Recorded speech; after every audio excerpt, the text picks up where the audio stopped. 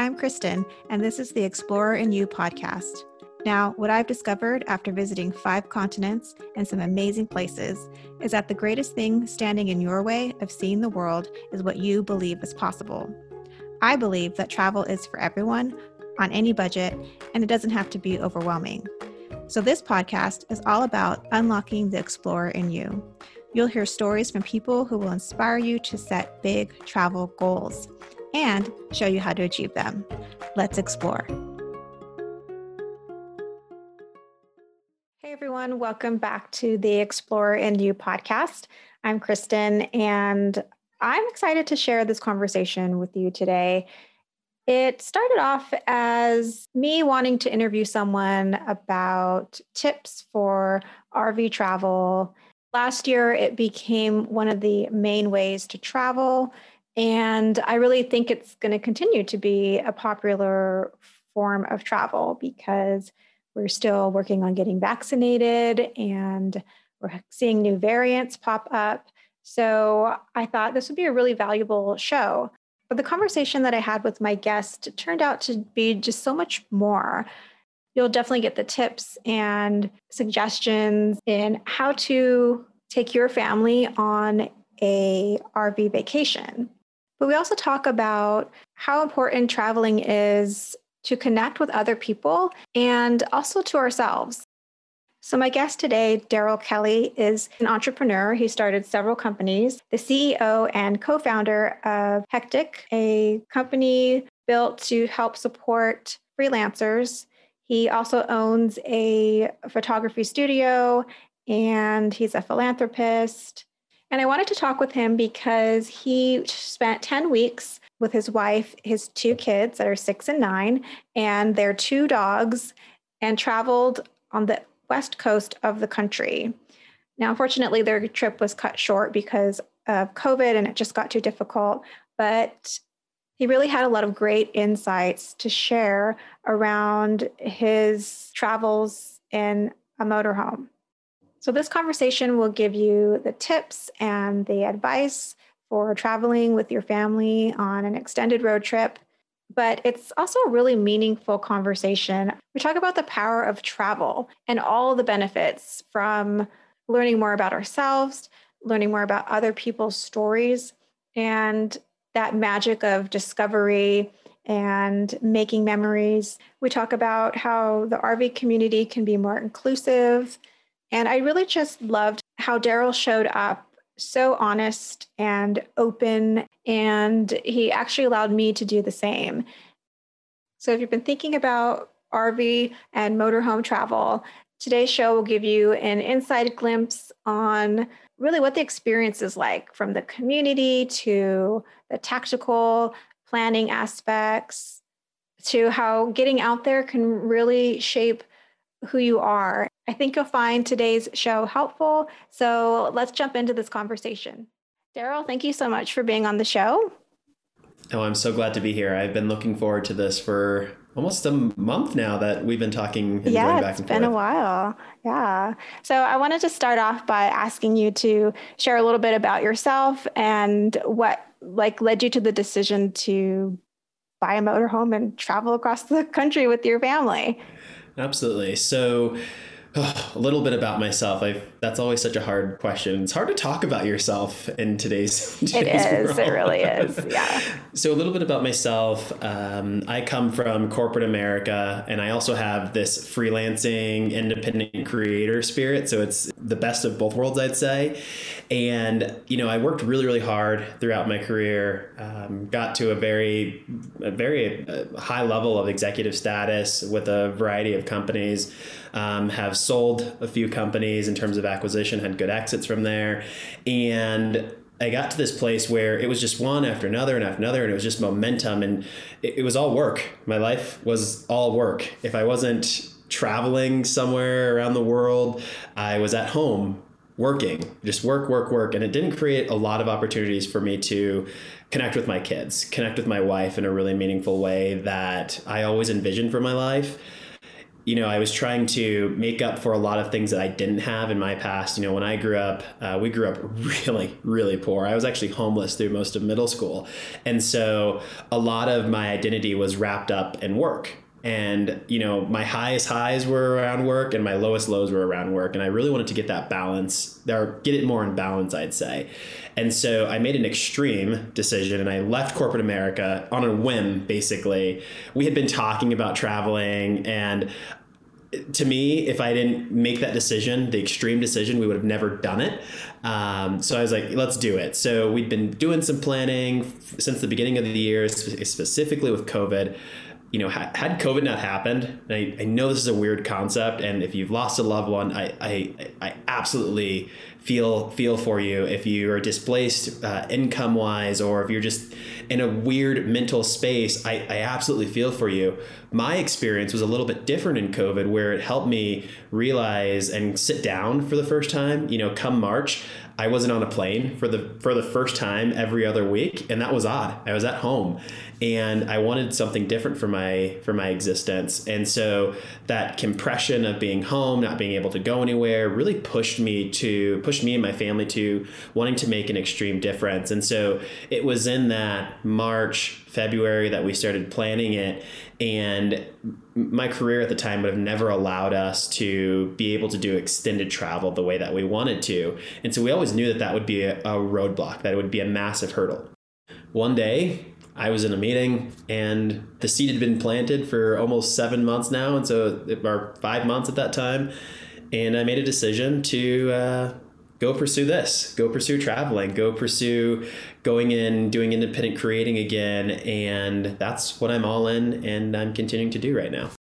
When you're talking about the pandemic and how it really has affected people differently, like the whole spectrum, right? There's been like from tragedy to, I think people really like coming back to themselves or just focusing on things that are a little bit more important to them that maybe they weren't able to. So I totally understand that. I feel like it was such a huge creative growth time for me. But then you kind of feel guilty saying that because it's affected so many people in such a tragic way. But it's just like a reminder that like there's light that comes out of darkness sometimes. And I think it's okay to like celebrate those things. But it sounds like you were able to really focus on what is that thing that's maybe missing, like that travel and spending time with your family. So it's wonderful that you had the opportunity to do that. So I found you on Instagram and I loved your feed. I loved your photography. Are you a professional photographer?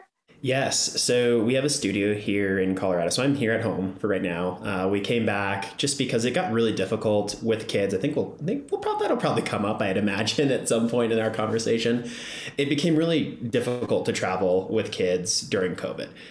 Playgrounds weren't open. The little details that, traveling with a 6-year-old, what do you do with a 6-year-old boy who just wants to go play on a playground and, take an easier trail, so it logistically became a little bit more challenging. And so we made the decision to come home for a few months and modify the plan a little bit and, decide in a few months, what it looks like and where we pick up and how we continue.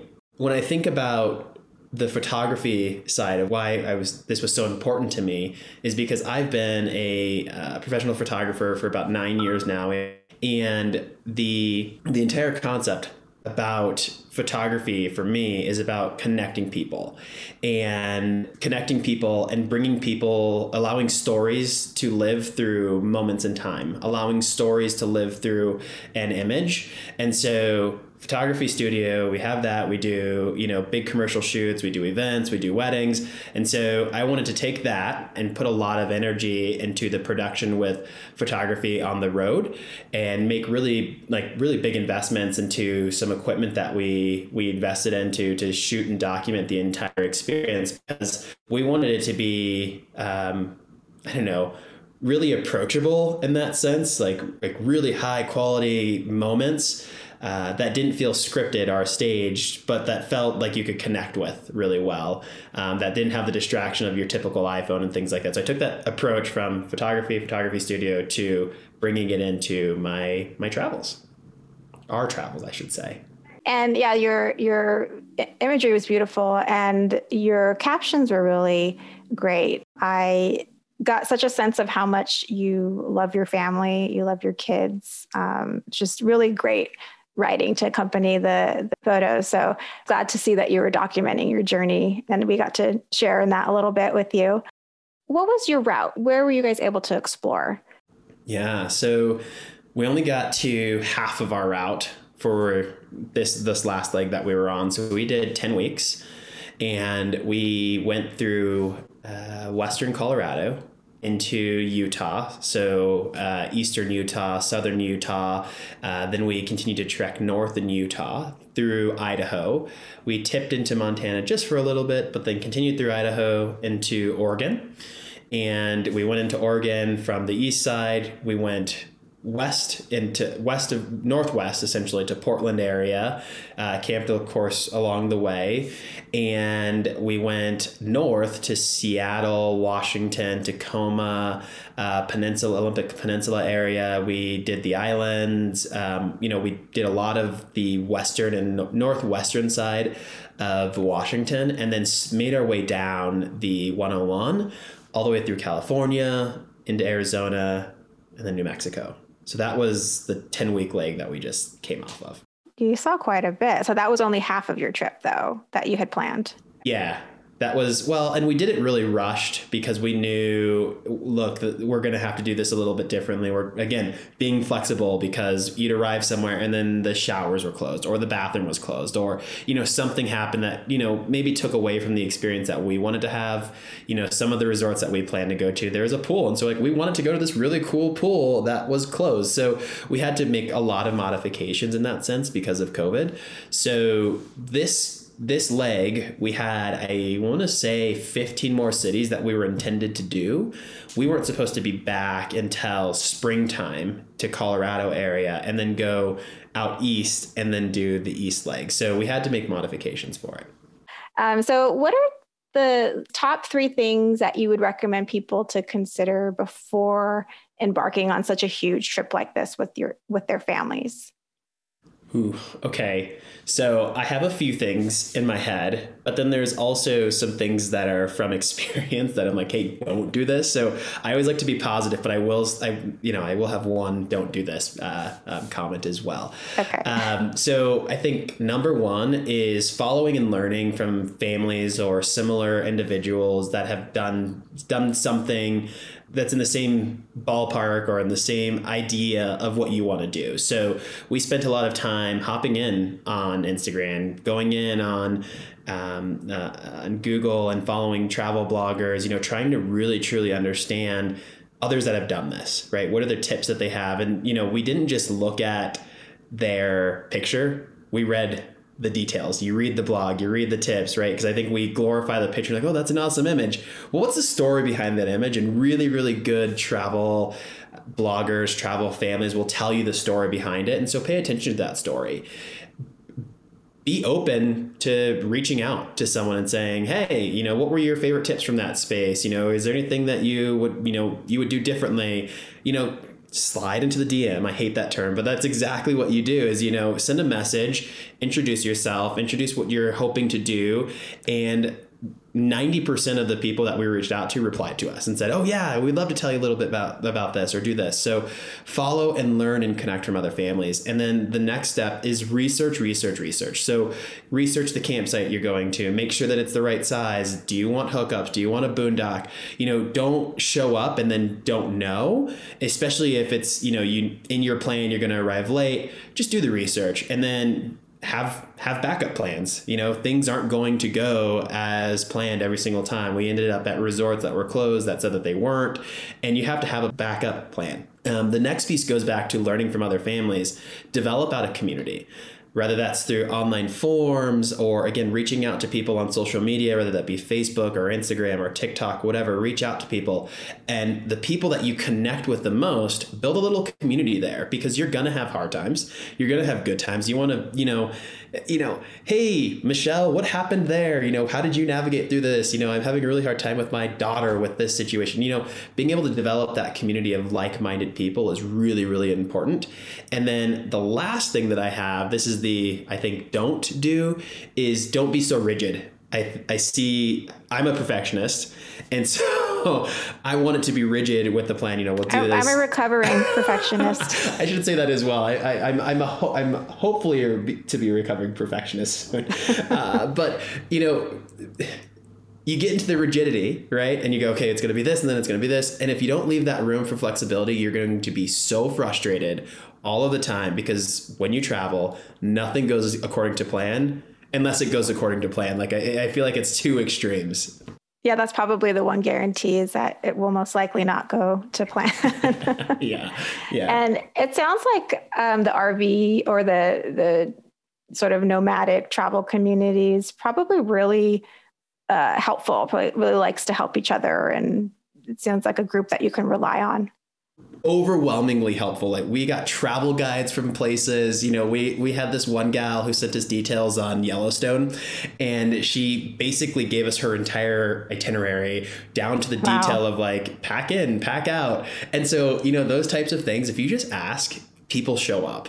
It's incredible. Yeah. And those types of things are like gold. I mean, that saves you so much time and questioning, and that's awesome. Yeah. And so you did buy a motorhome, right? Yeah. You didn't rent one? Okay. And so what would you tell people? I mean, that's a big purchase. So what are the considerations that people need to think about before taking that big step? So we did a tow behind before. So this isn't our first adventure into camping. I guess I'd say glamping, or however you want to say it. Right. This wasn't our first adventure into it. And so we did a tow behind, and so we knew what we didn't want. And we didn't want to have to tow something, back it in, do the whole setup thing. We wanted to be able to drive in, drive out. And so one of our first considerations was, well, we're going to do this long time. And for a very significant amount of time, a very extended period, we should go as big as possible. And we did some research on that, and as big as possible actually limits you from being flexible. And flexibility, being able to adventure and, go from one site to another, that was a big piece of it.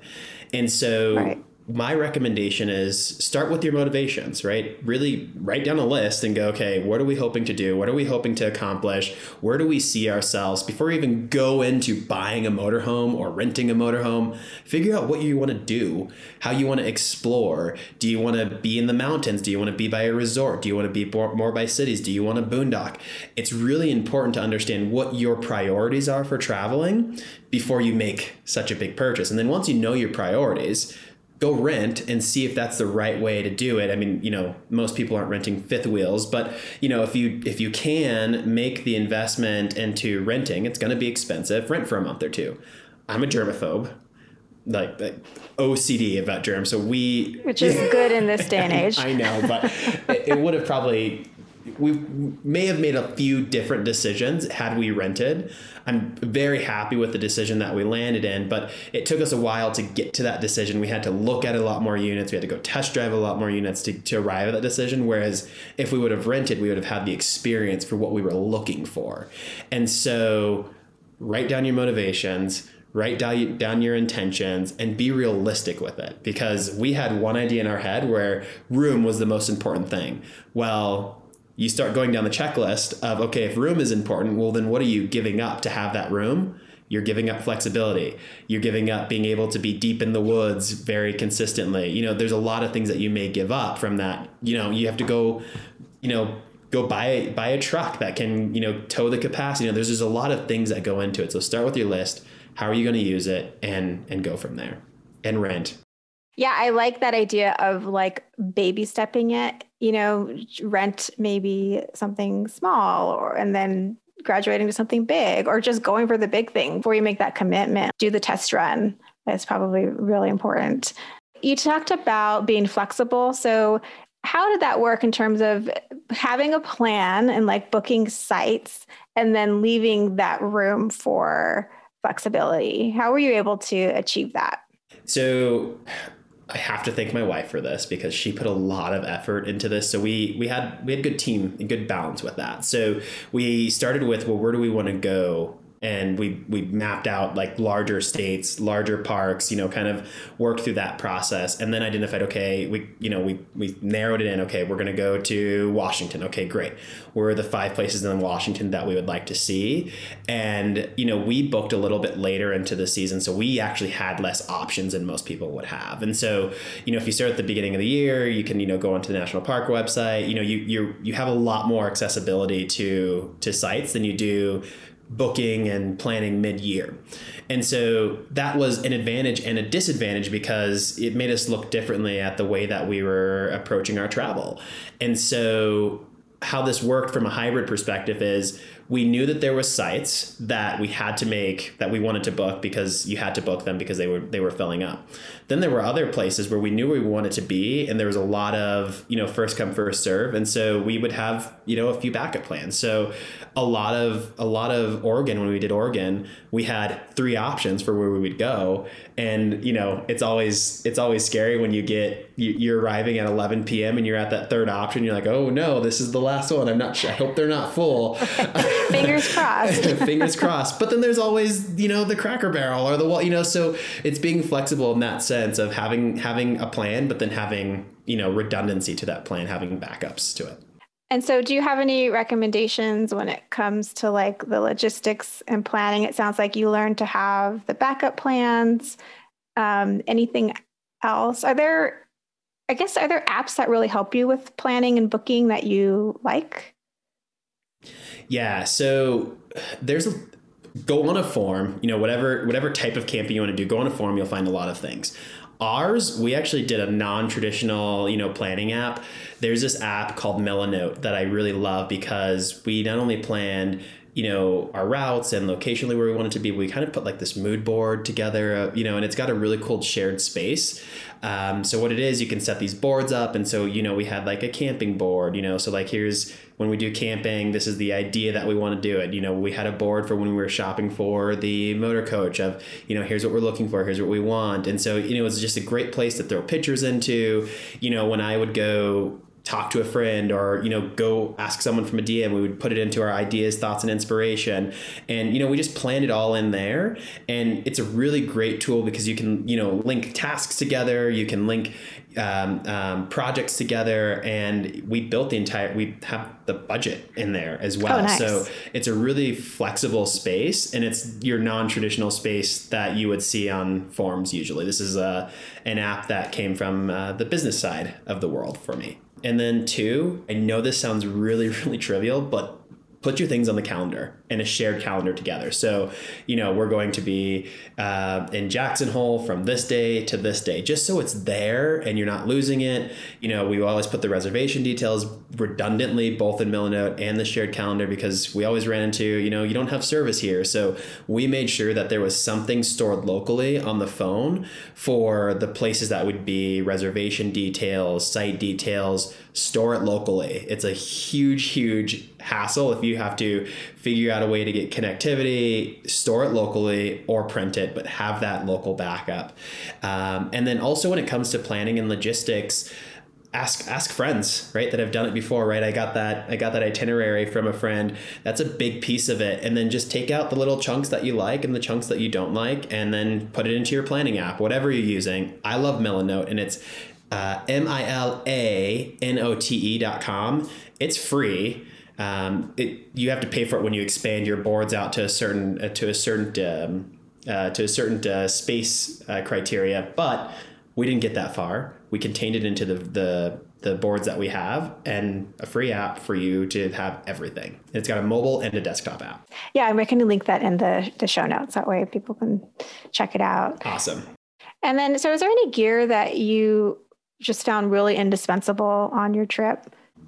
Yes. Okay. So I was still doing a little bit of work. I'm a freelancer at heart, photographer at heart. And so there was this other company that I was building on the side. And so, that was a part of this. And so I would go out into go get a hammock, and I'd go out and work and, talk to, some of my other founders of the company. And so access to power anywhere was really, really important. I know it may not be for everyone. And I went through a lot of different variations of how to do this without, needing to be tethered to the rig or have a generator constantly running if you're not on shore power. And I went through I want to say 4 or 5 different solar battery packs. I'm getting to the point now. It's solar battery pack. The one that I love, it's a 50-watt unit. It was perfect throughout the day, as long as you have sun and you rotate it around to make sure you're continuing to get the most amount of sun from it. It's called the Goal Zero Nomad. We got it at REI. It's a little bit heavier. It's 8 pounds, so I wouldn't recommend it if you're a backpacker per se. But if you're casually, going a few miles up a trail, or if you're just working out in the sun by the pool somewhere or by a lake or a river, this solar power unit was awesome. It lasted me for my laptop, for various calls, and for my cell phone and anything else that you would need to charge. It's 50 watts, pretty strong. And then, so this might be along those lines, but what did you find difficult about living the nomad lifestyle? Like, were there unexpected struggles other than maybe not having like power, but it sounds like you found a solution to that. Yeah. So this was expected, but then unexpected how much it would impact us, but alone time. So me and my wife had 0 alone time for 10 weeks, which is difficult for a relationship, right? We have 2 kids, 2 dogs, 6 of us, and less than 320 square feet. You need some alone time. So we tried to make the best of it, and we'd say, okay, kids, we did the kid dinner. We're going to do adult dinner by the fire tonight. So we tried to make the best of it. We had an idea originally when we were going to travel, because we thought, COVID will, it'll start to die down. We're like, oh, we can go on and we can do sitters, or we can do an Airbnb for a weekend and go do a date night and then have a sitter come there. Of course, COVID happened, so none of those things worked out. So I think that was the most difficult piece of living the nomad lifestyle with a family is your marriage, right? Or your relationship. And so my recommendation there, have dinner by the fire, have drinks by the fire, and it's okay to tell the kids, don't open that door. Right. Yes. Unless it's an emergency and something is on fire, this is mom and dad time. Yeah. Yeah. I'm sure that sounds super important. And your kids are 6 and 9. Yeah. Olivia is 9 and okay. Noah is 6. Okay. And you had 2 dogs too. Actually, don't think I knew that. Yeah, we have 2 dogs, Buddy, and 2 puppies, mind you. Wow. So, yeah. That was a full motorhome. Yeah. Oh my gosh, there were the ups and downs, but I wouldn't trade it for the world. It brought the 6 of us closer than we have ever been. During the isolation of COVID, each of us, we retreated to our room essentially, right? Like I was in my office, my wife was, either in the living room downstairs or in our bedroom. The kids were in their rooms, and that was it until it was lunch or dinner. And then we'd try to find something to do, but you're isolated, you're in your own space. And so we all converge into one space together. And it's interesting. It gives you a different perspective on being able to see Noah process something, when he, makes a poor choice and we have to discipline him. It's not, hey, let's go to timeout in your room. It's, hey, we're going to have meditation time, or we're going to have timeout right here. And you physically get to see him process every single bit of him going from, I made a bad choice, I'm being disciplined to it, towards, okay, here, how can I make a better choice? It also forced them to play together so much better. It was awesome. So, but lots of benefits. Yes. And so that leads in nicely to, what did you love about living the nomad lifestyle? Every moment is a memory. Every moment, good or bad, every moment is a memory, and it's in a new space, right? When you're at home, you almost become numb to the memories. At least I do. I'll use I language. You take things for granted. Oh, it's another dinner. Oh, we're going to play a video game or a board game again. Oh, we're going to go walk, the dogs, or take them to the dog park or go around the park. You're out of your environment. So every moment is a memory. Okay, are we going to eat inside today? Or are we going to go have a picnic in the woods somewhere? Every moment is a memory. And I think that was my favorite part of it. I couldn't take photos fast. I actually had to set rules up for not taking as many photos because it took me out of the moment. But every moment is an actual memorable moment that I would want to relive over and over and over again, the good and the bad. Yeah, I think that's what's so powerful about traveling is when you're not in your normal space, and it's not that you don't appreciate it, but there's something that I think just gives you a higher level of awareness of what you're experiencing because everything's sort of stimulated on a different level, which I love that. So how did this experience change you, or how do you feel like it shifted your perspective? Did you gain clarity on your values? It changed me in two ways. So you opened this podcast asking me, tell me a little bit about yourself, a little bit about your story. And I hated telling people about my story. I hated telling people, I grew up poor and that I was homeless and I've had all this adversity throughout I hated telling my story. And something about traveling brought me closer to myself. It helped me connect more with myself to the point where, even a year ago, I wouldn't imagine sitting down with you and going, hey, world, whoever is going to hear this whenever, I was homeless one day. And it made me confront the shame a little bit differently because, for the first time, which is sad in my adult life, I had a lot more alone time. I've got some really good routines where, I meditate in the morning, but it's a part of my routine through the day where you're out in the woods, you have this sporadic hike, it's all stripped down and you're forced into new environments and you're forced to confront yourself. It changed me in that sense. It helped me grow closer to myself. It helped me have more appreciation for myself, more love for myself. And then it also helped me have more grace and patience for my family because again, instead of, you have a disagreement with your wife and then you go into your separate corners and then you come back, you're there the entire time with them. So you work through it, you see, okay, I'm going to go to this side of the trailer and you're going to be over here, and you're forced to work through it in a different way than we ever have. And so it improved communication for us as well as a family. It helped us grow closer together as a family.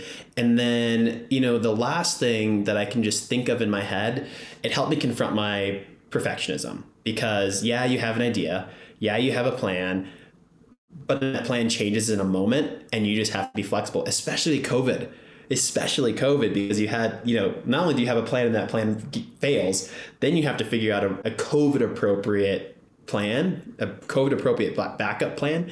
And it helped me let go of more things. I find myself just letting go of more, a screw will fall and you're like, oh, just got to let that go. It'll get fixed when it gets fixed. You end up on one road, it's too rutted. You can't get the RV up. You've got to go a different way. And that's just a part of the experience. And so I think it's really matured me in terms of the way that I connect with myself, the way that I connect with others, and then also my ability to work through and wrestle with my perfectionism. Yeah, I can super relate. I am like queen planner. I love a plan. I love a spreadsheet. I love a calendar. And I have, I struggle with perfectionism, and traveling is the one thing that's just like, nope, nothing is in your control. Like if you ever want to realize that, like traveling just kind of smacks you in the face with it because there's so many variables that you can't control. And I similarly, like it's really the biggest part of my life that's helped push me out of that, like trying to control. Not to say that having a plan doesn't help when you're traveling, but it's just the flexibility part comes in. For sure. Don't abandon the plan, but don't be so rigid to it where you're not enjoying life. Right.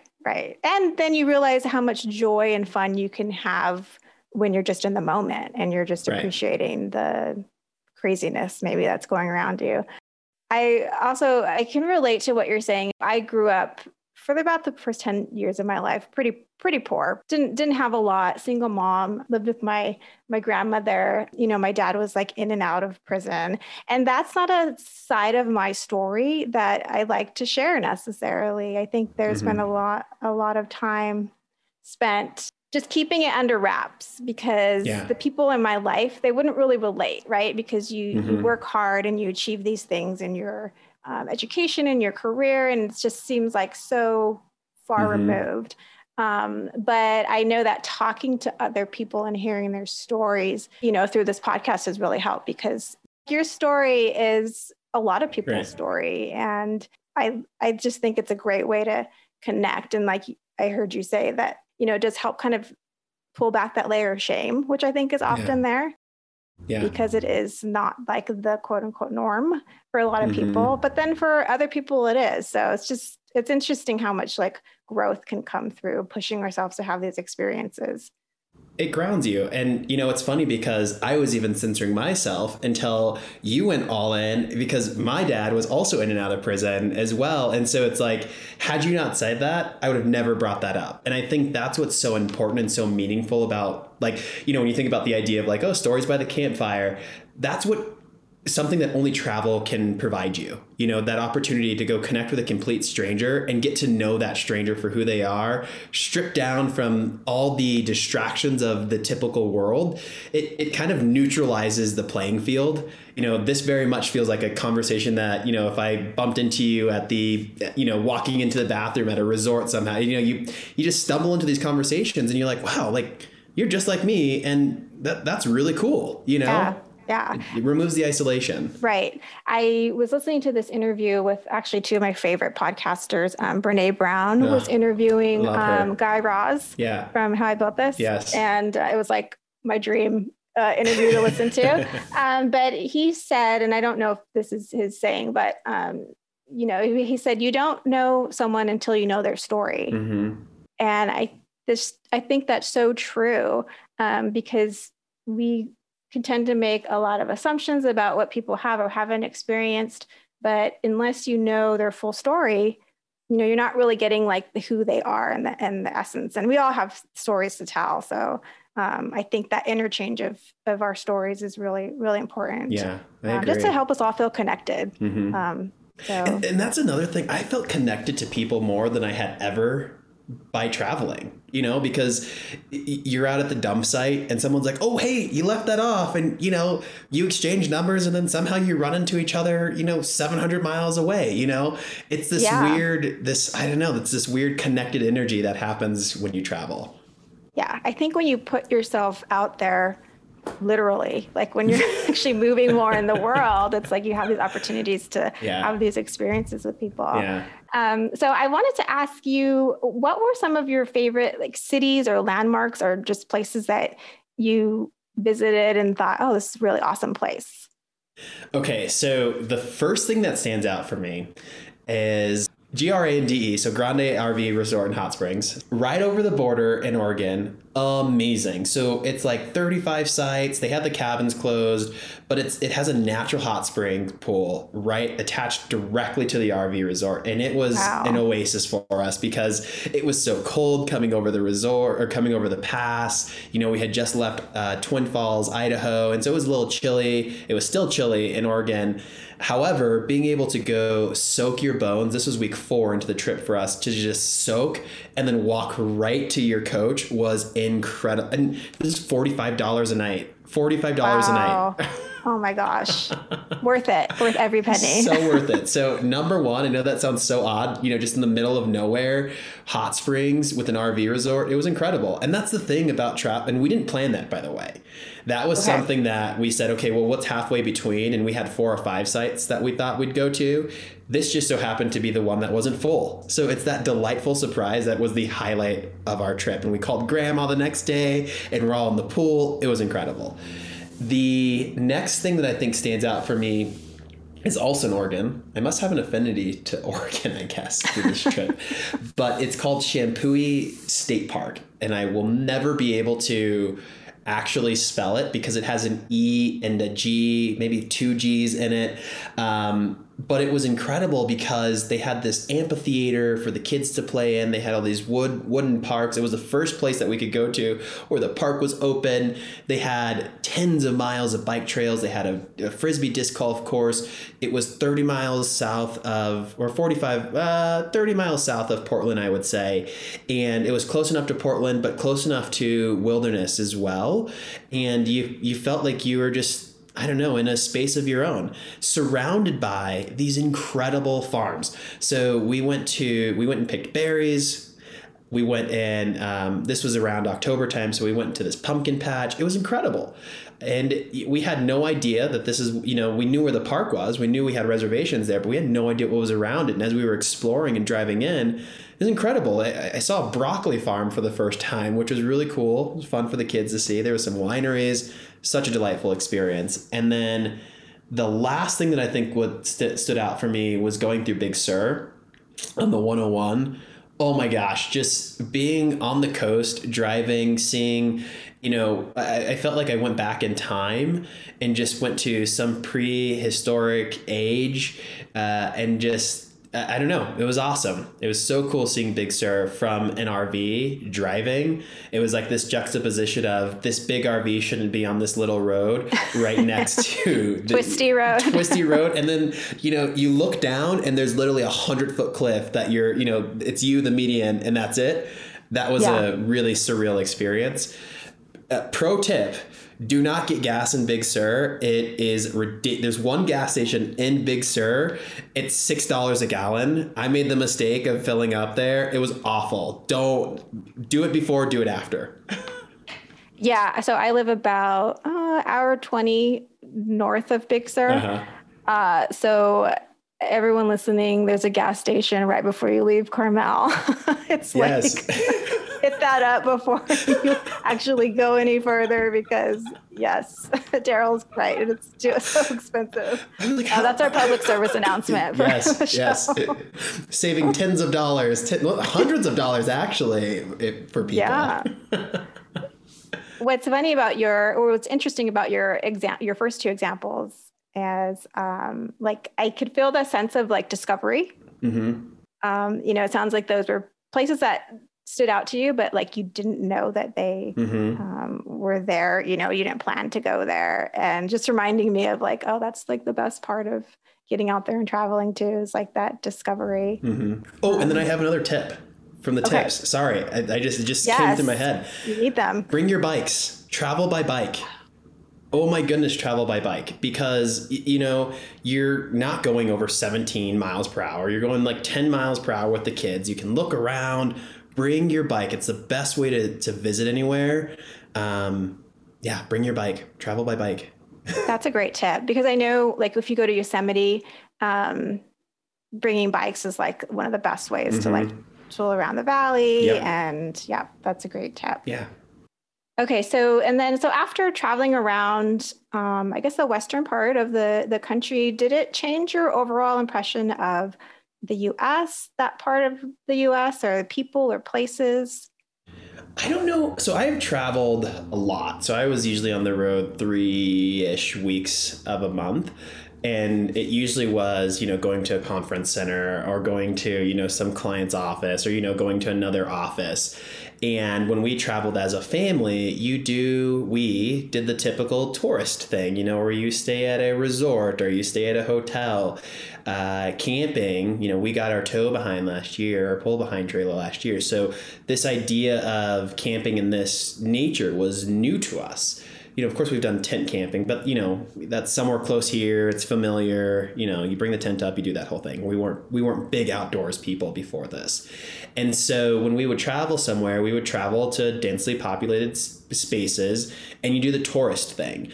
And what this helped me realize, and I know this is going to go, well, of course, Daryl, that's really obvious, but it helped me realize the other side of a city when you're basically camping in that city, because the resort isn't going to be in the city. It's not going to be, right downtown. And so it's taking you out and it's putting you into a community, or it's putting you outside the city right away. So number one, you're interacting with different people, right? I would never have went to Auburn, Washington ever I had no need to go to Auburn, Washington until we were staying there.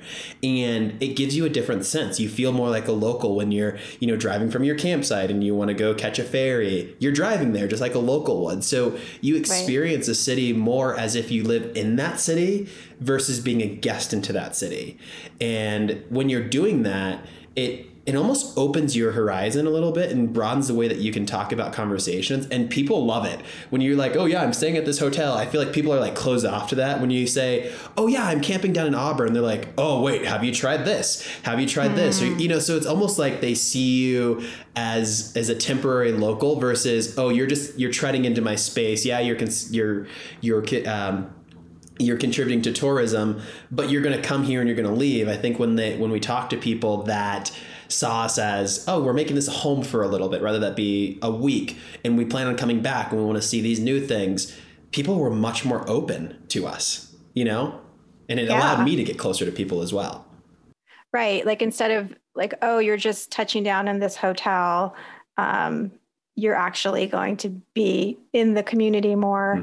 I totally get that. I think that's why I like to stay in Airbnbs more than like resorts typically, because I feel like I want that essence of what would it be like to live here and be in someone else's shoes or live someone else's life.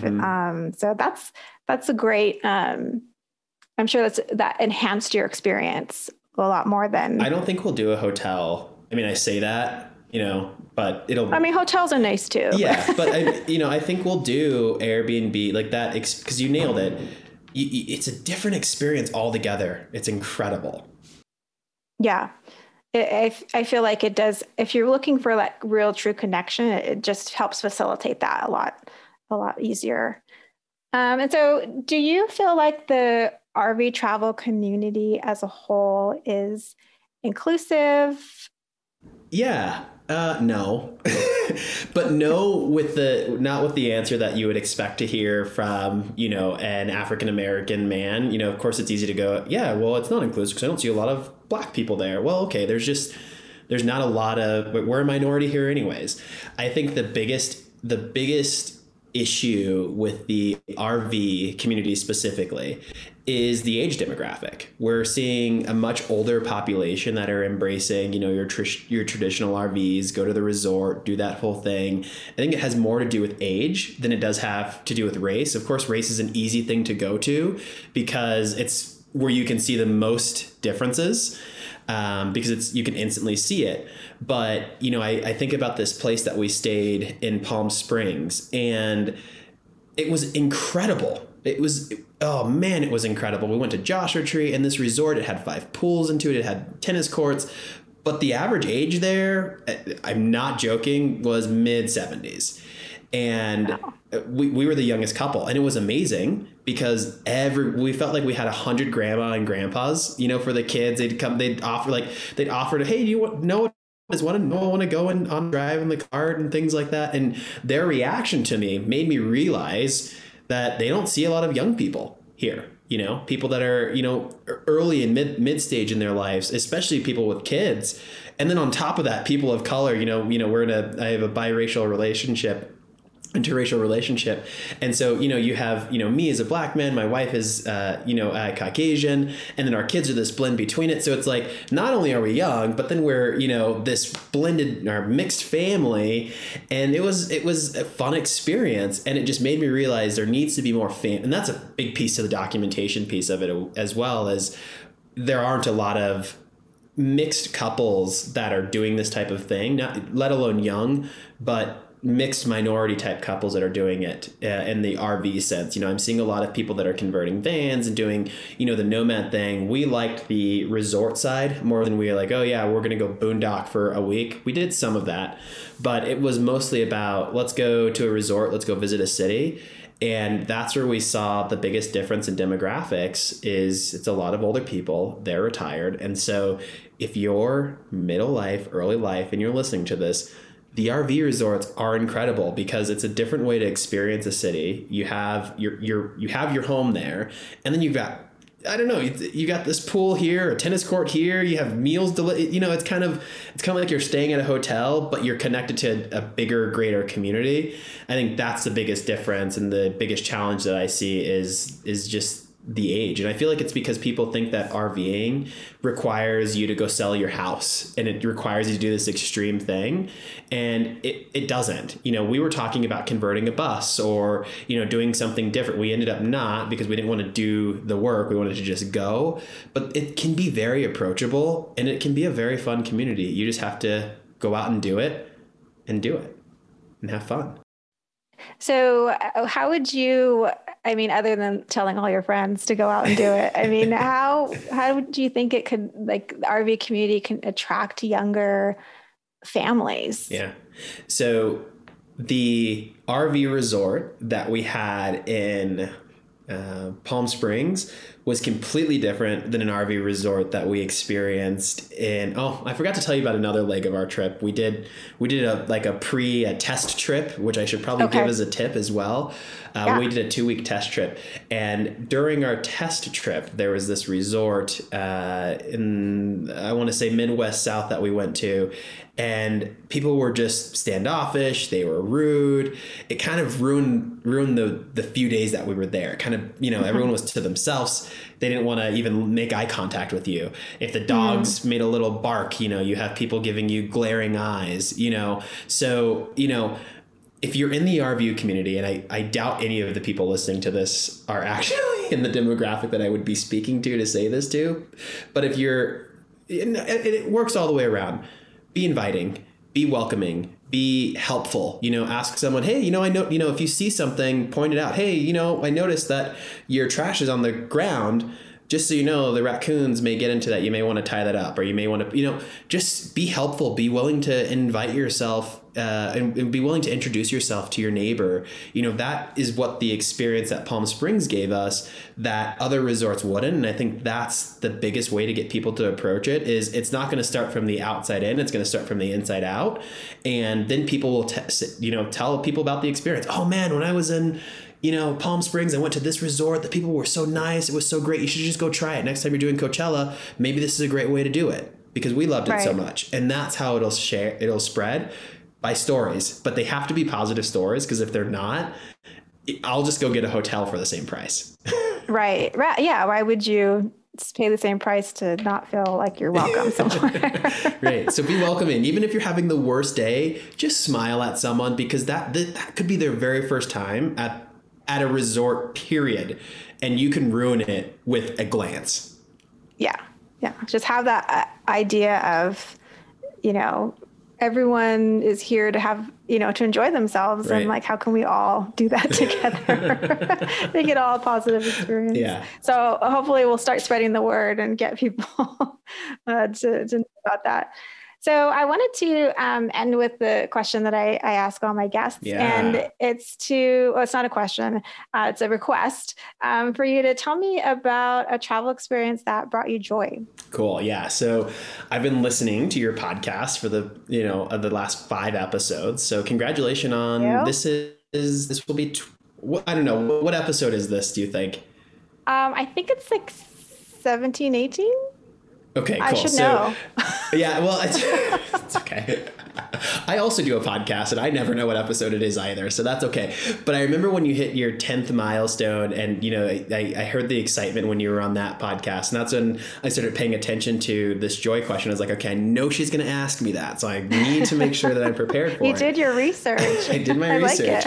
Like it. And there was one thing that stood out to me the most, and it's something that I actually posted recently, is when we were driving down into Malibu. There was this resort that we were staying at in Malibu, and we were driving from where were we at before that? We were driving from Santa Barbara down to Malibu, and we took the 101, and it was becoming sunset, and there was just all these great beaches, and I was in our tow behind car. I was driving at the time. And it was me and my daughter, and we were just talking the whole time. And we came across this beach. I don't know the name of the beach. I should know. And she said, let's pull over, Dad. Let's watch the sunset. And it was like, oh, without a doubt, we're going to do this, and, to the point where I'd even text my wife like, hey, we're pulling over and doing this. I left the phone in the car and we just, we took our shoes off and we just went and ran into the sand. And I grabbed my camera on the tripod and like, let's document this, because one, sporadic moments like that didn't happen a lot. When I'm in my office, or, I get home from a flight on Friday and I'm just tired, and then, you're recovering in the weekend, those just sporadic moments of connection with my daughter didn't happen a lot. And, they're here and there, but this really stood out for me because it was a special moment, just the two of us. We watched the sunset. There was a lifeguard that was also watching the sunset. There was people running, and we just danced and we sat in the water, and she found a sunflower. It was just one of those moments where you couldn't be anywhere else if you tried. You're fully present. And, that's another thing that I'm working on, is becoming more present. And that moment, it brought me so much joy, so much presence, and so much connection to my daughter. It's something I'll remember forever. That's really beautiful. And something's a joyous moment when the person you're telling is like, can feel the joy too, like can just completely envision that, moment of, you enjoying the sunset, playing with your daughter. That's really beautiful. I could have died right there and said, I live, been happy, done. I mean, she would have probably been sad, but that was one of those things where it ruined the moment, but yeah, sign off on life. We're good at this moment. And, now that I'm thinking back to it, it puts you in this space where you want to chase more moments like that. And that's why I think traveling can be so addictive, because you get this moment and you're like, oh, I want more moments like that. More moments where people haven't experienced something, more moments where I'm connected to mind, body, and soul. You only get that traveling. And I think that's why it's so addictive. I 100% agree. So where can people find out more about you? There's a few places. I think Instagram, number one, it's Daryl Kelly _. So I'm also a CEO of a freelancing productivity tool for people that are getting started, middle of their road freelancing, or they're, thriving as a freelancer and they want more organization. So we started this company mid traveling because I love the photography business, but hated the rest of it. And so I have a podcast that I'd also, love to, and I think you're going to be on it, aren't you? We're going to have another conversation. I'd love to have another conversation with you. I'm going to get you on it. It'd be awesome. But the podcast is called The Hectic Podcast, and we talk with other freelancers, a lot of people that are traveling as well, and they're sharing their tips of how they work on the road or how they've started their career freelancing, whether that be photography, writing, developing. And so there's a really cool place for that. Great. And actually, can you just summarize the Hectic app real quick? Because I think our audience would actually be interested in that. There's a community of travelers and people who live that, not necessarily the corporate 9-to-5, but make their work lives work for their traveling, which I think can be done a lot through freelance. So Hectic is this single digital workspace with all the tools, again, like needed to manage, start, and grow a freelancing business, all built into one space with a community, right? Community is really big, and experts that are built right in. So, we've got this idea that Hectic is all about changing the future of work and making it easy, just as easy to work for yourself as it would be to work for someone else. You've been an amazing guest. Thank you so much for being on the show. Absolutely. Thanks for listening to the Explore and You podcast. Don't worry, we have a new episode every week. Subscribe so you don't miss it. And don't forget to visit exploreandyou.com for more inspiration and tips. If you want to share the love, you're welcome to send this podcast to others. Thank you for listening, and I'll see you next time.